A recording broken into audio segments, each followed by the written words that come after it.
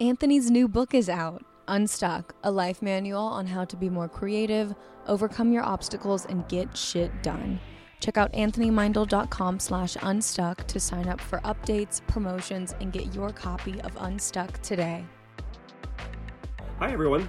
I'm Anthony Meindl. Welcome to In the Moment, a podcast about acting, art, and life, and that tricky little thing we're all after but rarely find ourselves in, the moment. In this series, I talk to all kinds of creatives and friends about the joys and the heartache and challenges of acting, writing, producing, and getting out of our own ways to be the creative channels we all are. For more information, go to anthonymeindl.com, and you can also find us on SoundCloud and iTunes. Okay, I hope you enjoy. In today's episode, Tony chats with actor Jimel Atkins. Jimel stars in HBO's Winning Time, the rise of the Lakers Dynasty. While talking about how Jimel's athletic career inspires his creative passions, the two touch on giving yourself time in the industry, mindsets in the auditioning process, and the importance of vulnerability in work and life. Hello, everyone. Welcome to another episode of In the Moment podcast. We're running a little behind today because I had to have a little makeup touch up, but that's okay because my guest here is on a show, and he sits in a hair and makeup chair every day. That's right. It's not vanity. Sometimes it can be. Welcome, Jimel Atkins. Hey, everybody. Nice to be here. So you're on HBO's Winning Time. Correct. The rise. I was going to add The Fall, but they didn't fall. They haven't fallen. Not yet. The rise of LA Lakers. Mm-hmm. And I'm like, oh gosh, I hope this isn't going to be all about basketball because I don't really know a lot about basketball, Jimel. Mm-hmm. Let's talk about acting, and then you could tell me about the Lakers. Sure. Absolutely. But this was a huge breakthrough for you. Yes. Yay. Yes. It was. I mean, as you know, you were helping me through that time.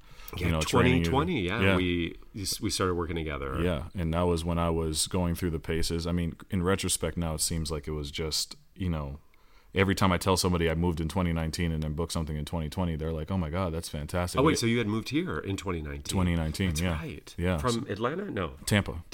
Oh my gosh. Okay. So in retrospect, it felt like. Oh, you're on the fast track. Yeah, that's what people say now. But at the time when I was going through all these auditions, I was like, man, something's got to give. I'm auditioning. I'm 30. Yeah, you know what I'm saying. So it was. Oh my God, I forgot about that. You're doing fine. You're doing better than fine. And when I say fine, I mean what. When I tell people they're doing fine, I mean that as the highest compliment. You know what I mean? For sure. 3 years.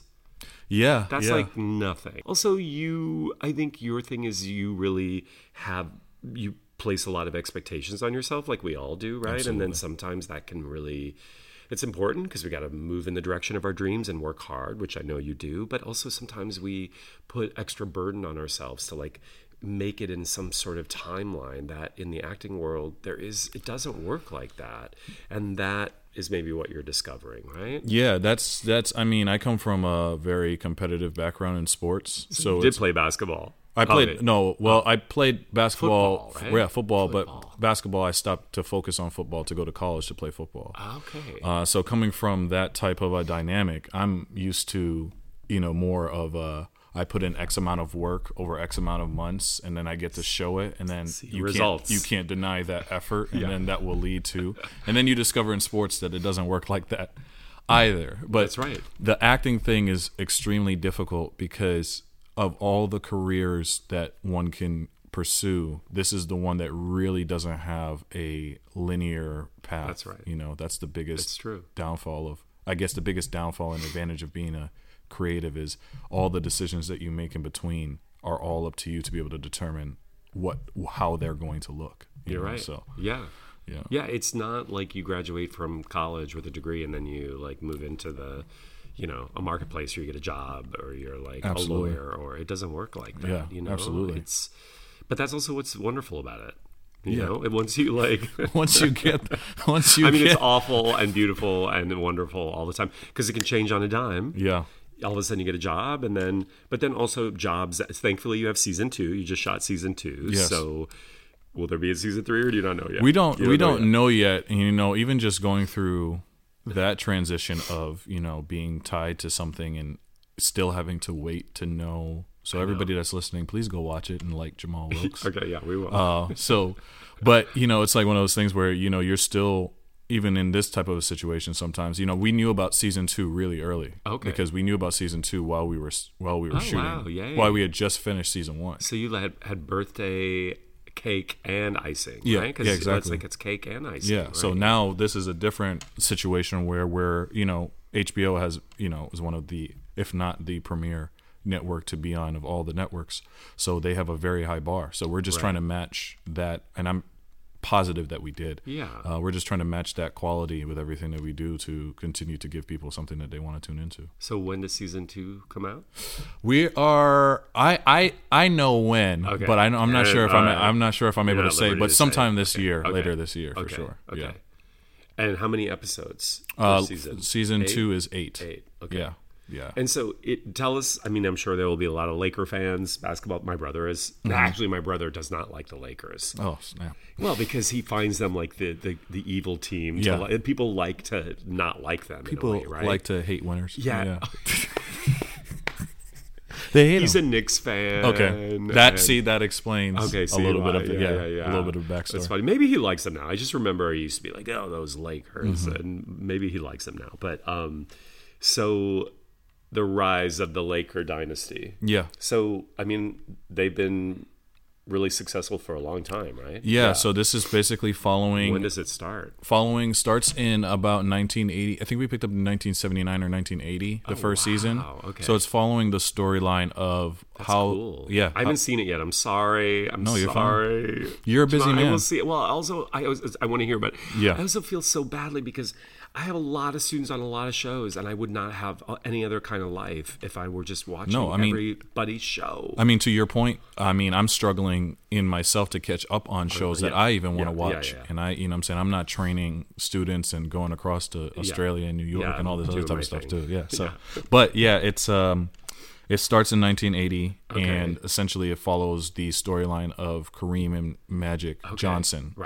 and Jerry Buss and how this team was bought by this owner who at the time was just seeming like this guy that was a hot shot, just rich from, being smart and being good with money. And that's Jerry Buss. Yeah, Jerry Buss. And his personal development, I think a little bit through real estate, if I remember, and going through, how it went from this team of flash to a team of serious contenders and all the little nuances of the story that happened with Magic and Kareem and just details that seem atypical for a basketball team to be going through. You know what I mean? Just, so like the personal, more of the personal stories. More of the personal stories in relation to the whole team. Yeah, exactly. So it's history. Yeah, so it's basically following around. This year, I was blessed to be able to, season 2, I was able to have a little bit more impact on the storyline. So you get to see a little bit more, or I guess you could say in comparison, a lot more of the storyline behind the players. And, just dealing with the dynamic of this time period where everything was new. That was when the NBA was just starting to be a show, and starting to be from, you were playing against your local mailman to, playing against serious athletes. It was like amateur before it became what it is now. Exactly. Wasn't Larry Bird and the Celtics were really big coming into that time? Yes. That's all I really remember. Yeah, so that's also going to be the nemesis, right? Heavy focus, for sure. Okay, heavy for focus. season 2? Yeah. Oh, see, I do know my basketball history. Yeah. Even though, did John Wooden? No, he was at UCLA. Yep. Yeah. Correct. He never coached the Lakers, or No. And then who do you play on it? I play Jimel Wilkes, who is... I know that. Yeah, he's the forgotten...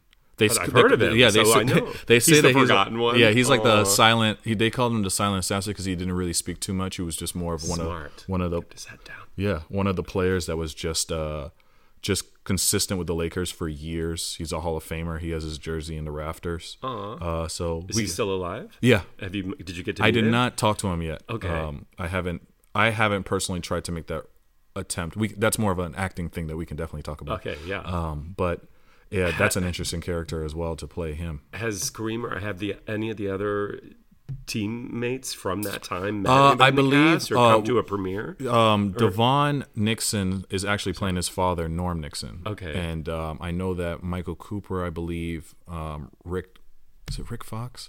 I believe his name is Rick Fox. Yeah. He's a fan of the show. So we have some Lakers that are enjoying the show for other reasons that are outside of our control. You know, a lot of people, you know, when you're telling the storyline of other people, there are moments that they might not want to share. So yeah, it's not like Kareem is a producer on it. So that's what's tricky, right? Right. I watched. I mean, this isn't the same example, but Pamela Anderson, you know, they did that Hulu series. Tom and Pammy. Yeah, and she just has a Netflix doc about her own life, and she wanted to like have agency and tell her own story finally, and she had a book that came out. But it was interesting because she got approached not to like be a part of it, just being told, hey, we're doing this movie about you. But it was really hard for her because it wasn't the accurate story of her life, right? And so it's it causes a little bit of tension, you know, for obvious reasons. Nobody's trying to tell a smut piece on somebody's life. You're just trying to make it interesting, and you know, it's also like that's the beauty of what we do, is that we're able to touch on things, and there's lessons that are going to be learned through the, you know, through the circumstances or through the general plot lines of these people that you have no idea about. You know, there's something there for everybody to learn something from, which is what makes a show fantastic. Yeah, the personal, right? Yeah. So did you have to play? You have to play basketball as well? So you have skills, mad skills. Sometimes. Did you have to show them at the first audition? Well, did you have like a basketball? The storyline for me, which I guess we can touch on now, is this is a good storyline, I guess, for just all actors in general. It's something I've said before. But when I booked Winning Time initially, my character is like 198 pounds. I was, you know, I'm 6'4"-ish, 225. So I was training myself to get in shape first. Not even really focusing on the basketball, but just be as lean as possible. Okay, wow. Okay. So I was doing that for about 6 weeks. I lost 20 pounds in 6 weeks. Okay. And then they canceled they had cut the character from the pilot originally. Oh no, okay. So I think that's when I started being like, this is some bullshit right here. Right. I'm being tested. Right. Okay. So when I picked back up, I had just was staying in shape because at that point I was still really. That was when. So you'd already been, but you had already booked it. I had already booked it. Okay. I had already booked it from a self tape, and you know, then we had this whole thing of them saying when next year, this would be, I booked it in 2019, so this is in 2020, right? Where they're saying when it gets picked up to series, we'll let you know what episode you'll come into. Okay, got it. Then the pandemic happens, and then I tore my Achilles. That's right. Yeah, because you were on crutches, right? Yes, I was. Yes, okay. I was. So needless to say, I couldn't train. Oh no. And then also I was trying to do rehab. I had surgery through the pandemic and stuff like that. So I'm doing my own rehab. You know, that's another thing. The SAG insurance is criminal. Yeah. Criminal in terms of like the Cobra. But so anyways, I had insurance for a little bit. Yeah. So I had insurance for a little bit, and then I was trying to do the rehab there. And then when it came back around, it was March 2021. So, you know, obviously I went through the whole pandemic, and I got this note. That's when I had called you. I think I called you that day, and I was like, I got word. I'm thinking my manager's calling me to sign the contract, and they're like, hey, they want to look at somebody else to play Jamal Wilkes. Oh, wow. I don't think I remember that. Yeah, so I called you to thank you. I didn't tell you this part. Yeah, I just remember you calling me when you booked the job. Yeah, I was so excited for you. So yeah, this was when I was ready to the drama. I was ready to fight somebody. Move back to Tampa. Yeah, exactly. So I got that call, and I had this like moment. This was right on my birthday too, March 8th or March 7th is got a call. My birthday is March 8th, and they essentially I got the call that they wanted to do somebody else, like have somebody else audition for whatever reasons. And I was like, no, I'm going to try to re-audition for this. So luckily they set me back up, and I booked it the second time again. Oh, wow. So then I started training, but by that point I was recovering from the Achilles surgery, lost my athleticism, lost my ability to jump and run. So thankful to Adon, who is a trainer that trained many NBA players, Adon Ravin.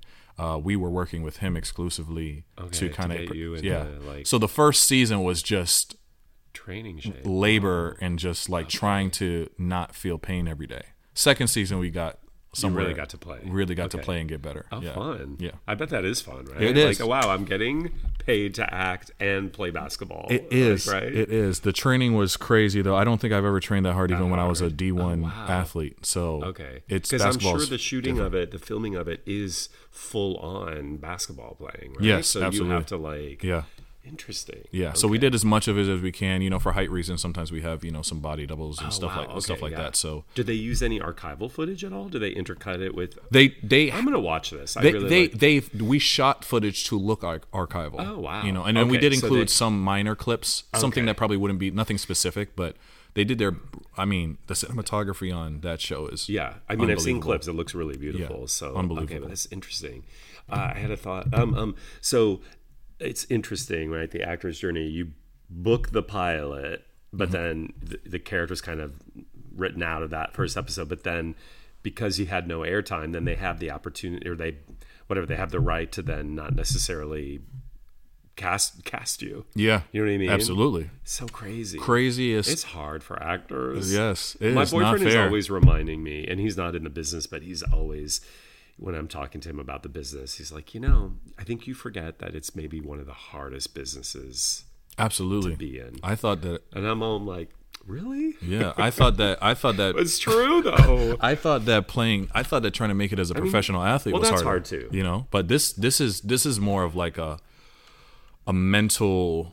I mean, with the athletic portion, you have to at least have the physical ability to start somewhere, right? That's true. And acting seems like you can be really, really fucking good and still not get the job. Yeah, you know. So yeah. I mean, I had dinner last night with a couple of managers, and they have a lot of big clients, but we were just talking about the subjectiveness of it all, and somebody hits, but. Just how random it is in a way, or like the right place at the right time with the right rep and the right role, and then all of a sudden, it's like you have no control over any of that, Absolutely, yeah. And you can't give up. No, which is why you were like probably again. I think it takes a while. The first 5 years are tough. It's great that you got a job within those first 5 years. I think you told me that. I think that's one of the first things that you said was that it takes 5 years. I think that's what you told me. And I had told Luke, I was like, look, he's amazing. I'm not going to flatter you. I was like, he's amazing, super talented. He just has to not get so worked up about it not quite happening yet. Yeah. You know what I mean? And that's something that I know, me too. I still battle with because, it's so annoying. It's for me, I'm a person that cares about craft. I mean, it's sometimes actors can be a little, not as diligent in areas and think that just because of how they look or, because they fit the TikTok. mold, like that, that's really going to move the needle. So for me, Influencer. it was, exactly. So it was like, for me, it was one of those things where I was willing to find every single acting resource, go to whoever it is. You read everyone. Be careful now. I'm trying, I'm saying I'm trying to find. Yes. No, you're trying to find the clues and then to go through no after no after no after no can be very demoralizing. So Jimel, can I just jump in here? Here's the thing. I do feel like one of the things, well, I'm going to quiz you later because so start thinking now, something that you learned here, but one of the things you probably learned here is, I was teaching in Australia and all these intensives is crazy. And then the last intensive, this group, they were amazing young. I always call everybody kids, but they were super young, like 18, 19, 21, whatever. But they had so many questions on the second day. And I got caught in trying to answer all these questions. And I was like, wait a minute. Yeah. And then I remember being in my early 20s, I was always trying to find an answer for something because that's also what we do in our 20s and as actors, right? Mm-hmm. But then I realized, I'm using my hands, whoa, answers aren't we're not here to try to figure it out. No. We're here to try to experience it and let life unfold and start to show us into the answer, right? And so that's something that I know we talked about. And it works against the actor. It absolutely you can't does. Figure it out here. It absolutely does. And one of the things there was a few things that you taught me specifically that stuck with me more. You were the first person to give me permission. I love that word. It's my favorite word. That's all it is. I remember you saying more when I was doing this scene. I was doing Blue Valentine. I think it was. You were doing Blue Valentine. Yeah. That's right. So, and I remember you're like, however upset you are is appropriate to the scene. Because I was coming from the place of I don't want to lose my temper. I don't want to be seen as out of control. Yeah. That you telling me to listen and what listening actually means, and one of the most powerful things that you've ever said was, in order to be more vulnerable, you have to make more vulnerable decisions in your life. And those three things just kind of started to make me trying to present an actor and just more of being. That's right. You know? Yeah, your tapes changed. I remember seeing that. I was like, oh my God, we get it. Using my voice was another big one. That's right, using your voice. Yeah, because you're so strong. You're powerful. I used to have this soft. You did. You soft breathed it. Yeah, I know. I was trying so hard to come off. Yeah, for sure. And also, like, a lot of times, big guys, because they try to minimize themselves because they're big. You're how tall? 6'3"? 6'3", 6'4". 6'3", 6'4". So, like, you know, But you're so, like, to stand in your power is a really you have to learn beautiful thing. You know, you have to learn it. You know, because you don't want to. My thing was coming from a background of, and this is you know this already, but it's like your personal experiences and your traumas and how you're not dealing with them and how they reappear in your adult life. Of course, forces you. So I'm coming from always being somebody that is getting minimized through athletics, getting minimized through classroom settings, getting minimized through just being in the public. So that starts to slowly make you smaller. Yeah, and then. So and to have this desire to be a leading man, and still be pursuing that, requires you to realize that no, I gotta get back to who I am and not be so apologetic about everything. That's right. Well, we also talked about this like culturally and socially. Yeah. Also as a person of color. Yep. Right. Like that's a lot of stuff that I've learned, and like those impressions upon us do start to inhibit this beautiful expression of who we are. Yeah. And I think it's constantly, even when we're working, I think this is maybe the thing you've also learned, Jimel, is like it's a job, and you're doing a great job, and you still come up against your stuff. You still, absolutely, and the job will be over, and you're going to be auditioning again, and we have to you have to put on, you have to put on your pants every day and like get out into the world and not let the things other people say or the things we say to ourselves keep us from, you know what I mean? Absolutely. Expanding. Absolutely. It's tough because you go from, like you just said, you go from a job to then you're back in this auditioning.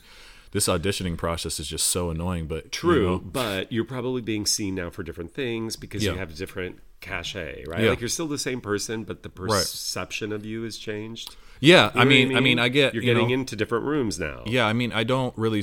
I personally, I used to feel so guilty about it, but like I personally have never really struggled to get auditions. It's more who else I am going up against. In theory, for those auditions, those are all things that are just how the business works. You're fighting type, you're fighting credits, you're fighting some political aspects of that business. For sure. So when I lose a role to somebody that I was also that I'm like. In my head, sometimes I watch who booked it. I'm like, he's not nearly. I feel like I would have done a better job at the role. But then you go see somebody that has 20 credits deep. If you think about it from a business aspect, it's like, well, I'm probably going to go with the guy. This costs money. I'm probably going to go with the guy that's booked. Da da da da da da da da. I mean, he's great, but I have this, and this on the line. Yeah. So. But we forget it's business. You know what I mean? But also, again, it's so subjective. For sure. And like your essence, maybe. I think it's important to always think like, I'm most right for the role. I think that's a really healthy attitude to have. Yeah. It doesn't mean that they're going to see it that way. But that's all if you just keep laying things down that way, then eventually I think it turns in your favor. I think actors sometimes second guess that, Bryan Cranston I talk about Bryan Cranston a lot and Allison Janney, because I remember when she won the Oscar, she was saying how, her life changed, and he was saying the same thing when they decided, I'm going to go into these rooms, like it or not, I'm bringing myself. This is me. This is what I have to offer. This is my interpretation. This is my offering, like it or not. And eventually, and sometimes that doesn't mean people will like it. And to touch on your point, I haven't had feedback like this because sometimes actors don't get feedback. Right. So like I had a string of auditions just recently where the feedback was he was incredible, and then the very next one was he seemed a little bit stiff and awkward. Okay. So it was there's a it just speaks to your point. Yeah. I was trying to go for something that was maybe a little bit more emotionally poignant. Yeah. And really give something besides something that's kind of like I didn't want to give a surface level performance, and it's not always going to be well received, but you just have to keep believing that you're going to ultimately make the right choices eventually. Also, you're never going to get it right. Yeah, and you also don't know, our job is not to get into the heads of those people who are quote-unquote judging us. Not that they're judging us, but they're trying to do their job. Right. But I have a good friend and a client who's like, she has like hit it big time now. She's the lead on a big show, but it's funny because I've had her on my podcast, and we were laughing how when she was in the struggle of stuff, I remember a few years ago she went into a casting office and the feedback was horrible, and this person is amazing. She'd been at the school for like 10 years, amazing, and she was crying about it. I was like, who cares? And then the next day she goes into another office, and that she booked the job. You know what I mean? It's like I think we use the feedback to help support us in what we need to work on, or if it's valuable, right? Sometimes we have off days, or sometimes if it's just feels, oh, that's so random, I'm not going to worry about it. But that's the other thing. We can keep bending ourselves to fit the idea of what we think other people want, and then what do you have to bring? It's dangerous. I mean, and it's also, you're like you're saying, that feedback is great for those moments, but I'd like to know, just so I can I've gotten to the point where it doesn't really affect me emotionally. More like, what could I have squeezed out of that I maybe missed? That's kind of getting to a healthy place. And I want to know sometimes, because the lack of communication sometimes is more annoying to me than if the feedback it was terrible. So, because, you're always partially, it's hard a lot of actors say, oh, I just do the tape and I forget about it. I'm like, I don't know if you're really putting in grade A effort all the time, that it's just, oh, I'm going to forget about that thing that I just, right. But the point is that seeking the constant feedback has a point of diminishing return. So you eventually just have to trust that you will get better in time, and that this will work out, how it's supposed to. What you're probably seeing too, Jimel, on this set is people make mistakes and they do a take and it's not working, and then try to figure out why, right? And some great actors, but you're like, oh, they're just like me. They're like... Yeah. Surprisingly, you realize, and not in a bad way. Not in a bad way. It's just you put so much pressure on yourself to be perfect. And then you watch people that have been doing this for 20 years mess up. Right. And then it's like, oh, you realize, oh, nobody really cares. Right. Like, no, nobody cares. No, it's a part of it. Yeah, so.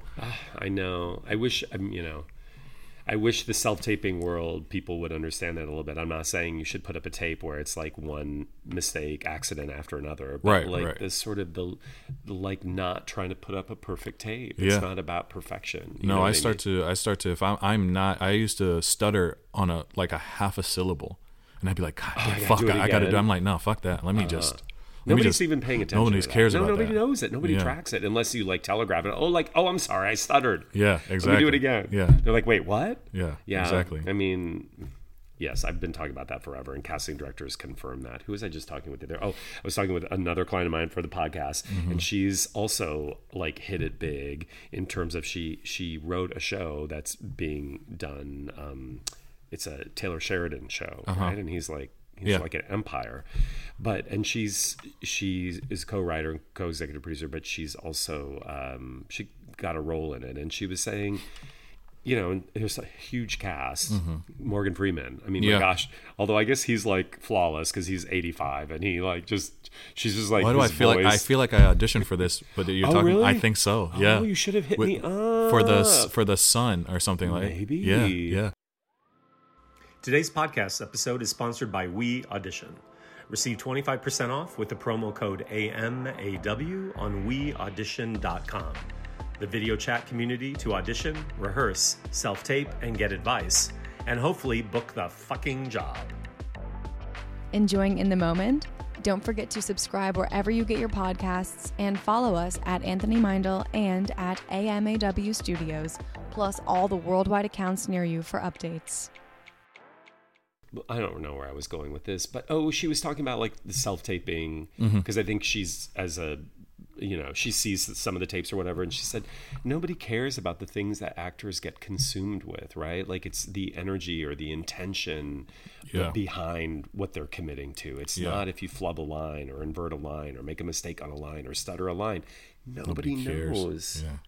I also think with 3,000 tapes, let's say, that they get submitted for a role, how do they track all? It's not possible. No, I don't even think that, I mean, there's certain things that I've been privy to now. You know, sometimes there's times where I've been explained to that, casting directors have a list that they have to. That's true. They have a minimum that they have to submit to, see right. through, and then you might be auditioning to just fit that list. There's no actual result that's going to possibly come from this. That's right.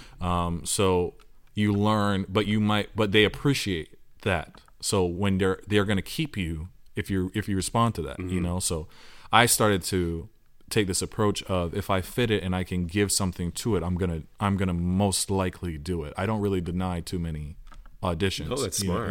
So Jimel, you're not auditioning for a role anyway. You're auditioning for your career. Yeah. So the more people you can get in front of, the more people are like, oh, he's really solid. I like him. I'll bring him back for something else. Yeah, Even exactly. if you were like sort of the mandate for that list, even though there wasn't even a role for you. You know what exactly. I mean? So you got to get past those. That's why I also say a lot of people. I'm not there yet, but from the outside perspective, a lot of my friends that aren't necessarily in the same position will ask me advice. And what was I going to say? I was going to say that make sure your life is set up in a way that you don't need to book this tomorrow to survive, right? Because sometimes it's almost like a hope and a prayer that's going through with these self tapes. Yeah. And I've started to realize, no, I have to be able to be financially sound, not rich, but financially sound without the acting, in order to then outlast the waiting that comes from when the next thing is going to be. That becomes a little bit more difficult when you're tied to shows such as this. But in general, when you're first starting out, that's a huge thing. It's like, do not come to LA with absolutely no idea of nothing, and then think that because then it forces you to rush. It forces you to rush. I love that you're saying that too. It's also about, it's okay to have a side hustle. You know what I mean? Absolutely. Just pay your bills so that you can So when you submit a tape, you're not like, and I was doing my own tapes. I now have somebody else do my own tapes because I get too finicky about it, and it's a lot of time consuming. But you have to budget for those things. I don't know how you might feel about it, but for me, from the auditions perspective, I want to submit a tape that the person wants to look at and watch.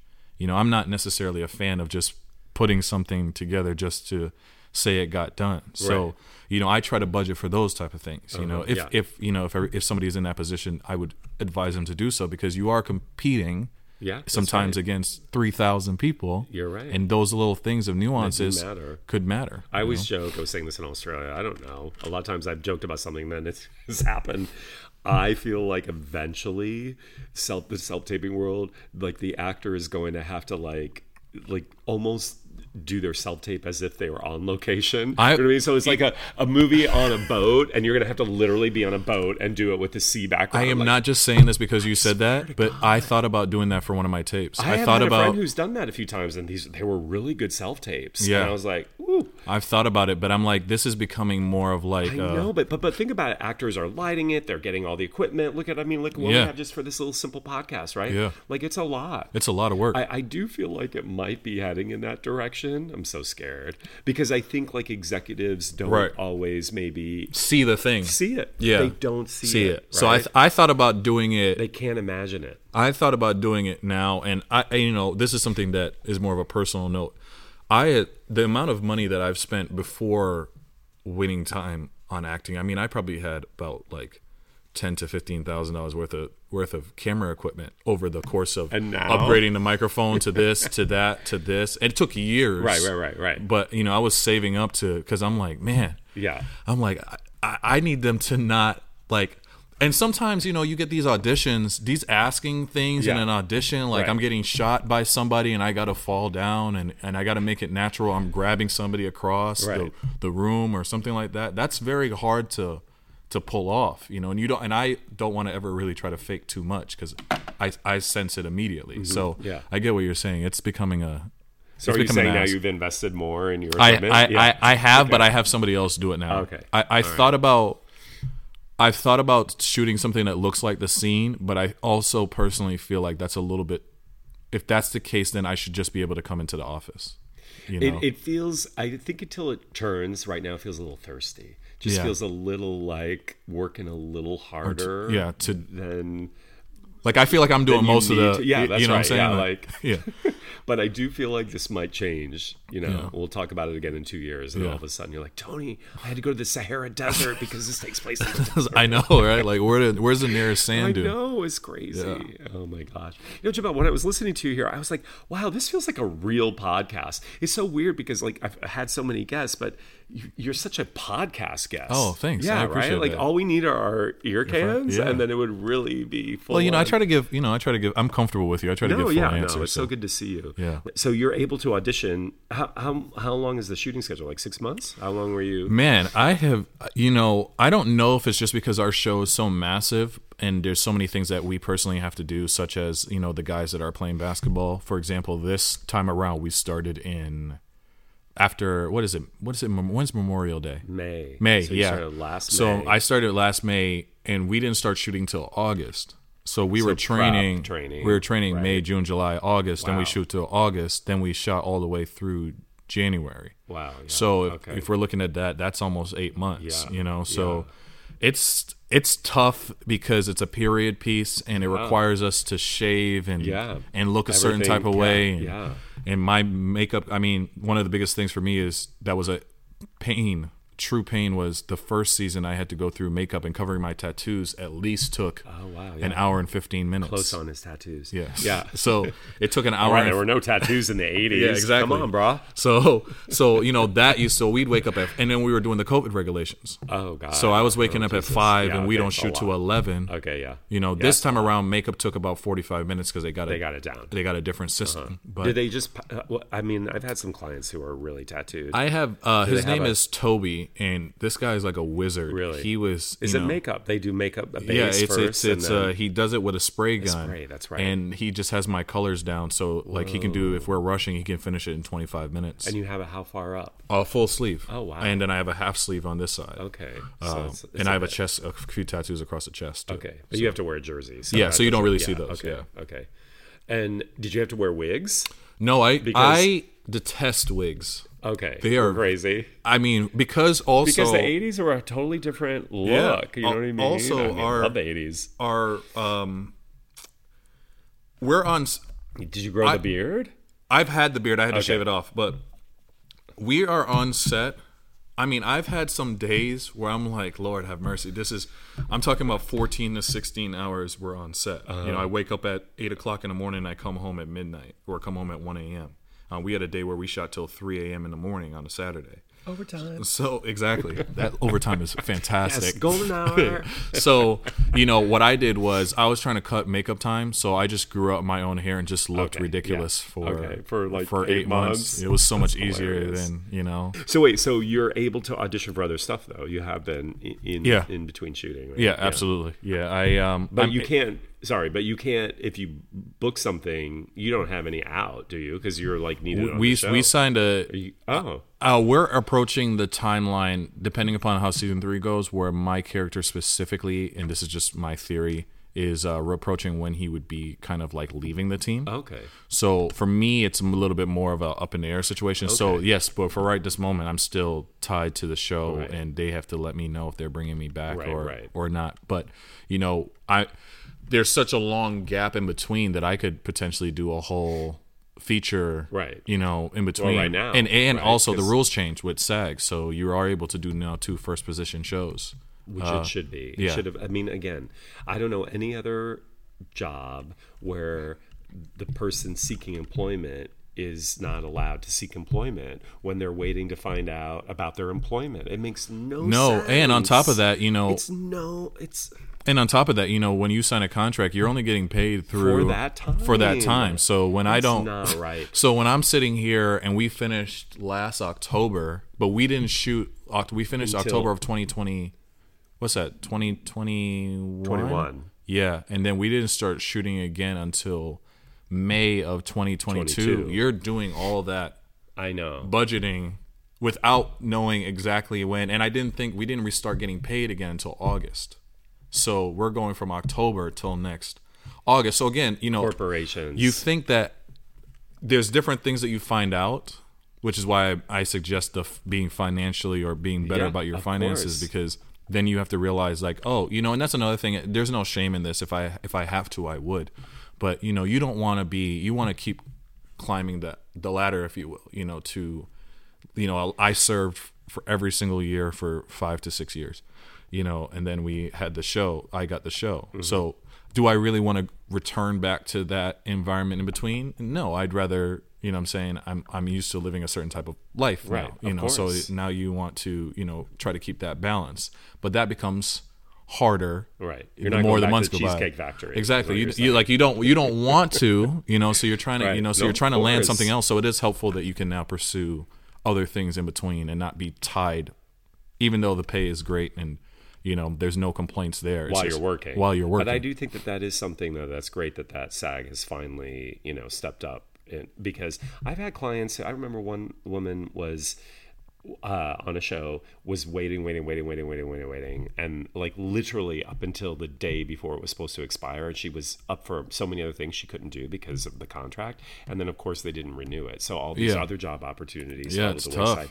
It's really kind of bogus. Exactly. And I don't know who I know it just allows there to be a little, obviously, more freedom and not be, hopefully, that's another thing is like now we have the opportunity to, but you still got to land something else. So so for right now, I'm still tied to it. It's a good thing to be tied to. You've got a good manager, so who's looking up for you. Yeah, and he's always believed in you. Yes, he has. Give a shout out to Luke. Yes, thank you, Luke. Yeah. All right, let's do the speed round here. Okay. What is something you can't do without? Really good food. Oh, good one. I've not heard that one before. Really good food. I'm a foodie. I'm starting a docu-film that I'm shooting myself about food culture in LA. Oh, wow. Yeah, I'll send it to you. It's called Only Where to Eat. Only Where to Eat. Yeah. I love it. Yeah. So it's like a side passion. Yeah. So I'm shooting. Are you a good cook? I'm outstanding. You are? Yeah. Hello. Yeah. I'm here every day. I just made braised short rib the other day. That's like one of my braised short rib over smashed potatoes. Oh my God, I'm coming over. You can, absolutely. Okay. Yeah. Whoa. I love this idea for a show. Yeah, so I just wanted to shoot something that was there's some great food in LA. Fantastic. So this is sharing the story of the people behind the food, the food itself, and then me actually being the foodie perspective and giving honest takes on where it's just absolutely cracking to eat at. So it's always like mom and pop shops. Yes. Do you know what I mean? Yes, absolutely. Or food trucks. Like, you know what I mean? Like absolutely. Extensions of that. Yeah. So we're exploring all price points, doesn't matter where it's at. It's just about having great food culture. Okay. Oh. What's your favorite film?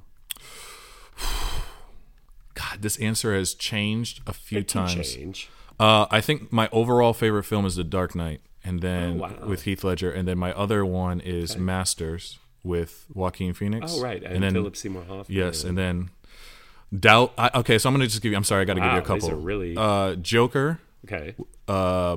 Doubt. Masters, and then what did I just mention? I just forgot. Dark Knight. Dark Knight. Yeah. Okay. Mostly, really, it's more the character Doubt, of Joaquin. Joaquin. Yeah. Okay. Yeah. Anything Joaquin Phoenix does. Yeah. So it's kind of hard to choose because it's all of him. But if you had to pick one, I guess I would say Joker. Okay. Joker or The Dark Knight. Okay. Who's your Hollywood crush? What's crazy is Joaquin Phoenix. I don't. Can be okay. It can be gender. I don't necessarily have one right now. But if so and so walked in the door right now. Well, I can tell you. Maybe I can tell you who I had a crush on for a very long time. Tell us. I had the biggest crush on Zoe Saldana for years. Oh. But yeah, I used to have a huge crush on Zoe Saldana for years. So back in the Colombiana days when she did that film. So that was a long one. Yeah, I'd have to really think about a current person. It's okay. Once a crush, always a crush. Yeah, absolutely. What's something you would tell your younger self? Stop pushing. Stop pushing. That's a good one. I'm a pusher. Come on, let's go. Let's go. Yeah, that's right. But you're a Pisces. Yeah. It's interesting. It's not really a Piscean trait. Apparently, I'm very intense. So you are an intense Pisces. You have to check out that chart. I don't know. They got that wrong. You're yeah. like more Capricorn, Virgo. Yeah. You are definitely not. I mean, Pisces. Well, I'm sensitive for sure, but at least they got that part. One of my best friends is a Pisces, but she can push. I can see that part. But how would you describe acting in one word? How would I describe acting in one word? One word is hard, but I'd just say passionate. I love that. Yeah. Passion comes from the Latin, the suffering, the passio is like the suffering of Christ, which that is really sense. Interesting to me, right? That it's suffering is so close to... Or I could say passionate or commitment. Commitment is good. That is one of those two. Yeah. The act of commitment is committing. Like you have to like... It is everything. Live or die by committing. That's how I start to be able to get more into my emotions. Feelings. You commit to where they're taking you. Absolutely. What's something you learned being here with me? The biggest one that I do think is that should be repeated is, in order to be vulnerable, you have to make vulnerable decisions in your life. Yes. That was like a gem of gems. Because I'm over here practicing how this character is crying, and I'm not attaching it to anything that I've ever been through in an honest way. Yeah. Yeah, we have to risk putting our private self forward. For sure. That. And how would you describe love? Intention. Oh. Yeah. Not heard that. Is that do I need to have a one word? I don't know. Sometimes people just say one word, and I'm like, oh, that's so powerful. I would describe love as the willingness to show up, not just for yourself, but for somebody else. That's probably what intention was better. I'm just kidding. No, that's just kidding. Yeah. I'm cool with it. Intention works. No. It's they so all true. fit under the umbrella. No, it's so true. It's all connected. I always say, and this is why I was joking, like nobody listens to the end of my podcast, because whenever I have a podcast guest on, they never guess what my definition of love is. Just this moment right now. Oh. I love that. I know. It gets people. Yeah. You know what's one of the things about you? You are surprisingly hilarious. Thanks so much. My parents think so too. They're staying with me for a month right now. Oh, Lord Jesus. Maybe that's why I'm on edge. I have been a little edgy since I got back from Australia. Everybody's like, yeah. Oh, thanks, Jimel. Yeah, thank you. Jimel, tell us where they can find you. You can follow me at Noble Knows, NOBLEKNOWS. That's just my Instagram handle. You can also follow the page if you're into food called Only Where to Eat. You've done that already. Yeah, okay, great. Cool. So those 2 points of contact. Okay. Twitter's the same. I think it's Noble Knows or Noblest, or it's some variation of that. You'll be able to find it easy, but that's where you can keep up with me if you'd like to. And your address, so people can come and get this really amazing braised. So I'm somewhere in Los Angeles on the east side. You know? Oh, you're an East Sider. Okay. Somewhere and then Winning Time, we don't know when it's premiering yet. No, not yet, but it will be in the hopefully late summer, maybe fall, somewhere between those timelines. Beautiful. Thanks for being here. Thank you so much. Don't forget to watch Winning Time on HBO Max. Thanks for listening to In the Moment. Don't forget to rate, review, and subscribe, and follow us at Anthony Meindl and at AMAW Studios, plus all the worldwide accounts near you for more. Today's podcast episode is sponsored by We Audition. Receive 25% off with the promo code AMAW on weaudition.com. The video chat community to audition, rehearse, self-tape, and get advice, and hopefully book the fucking job.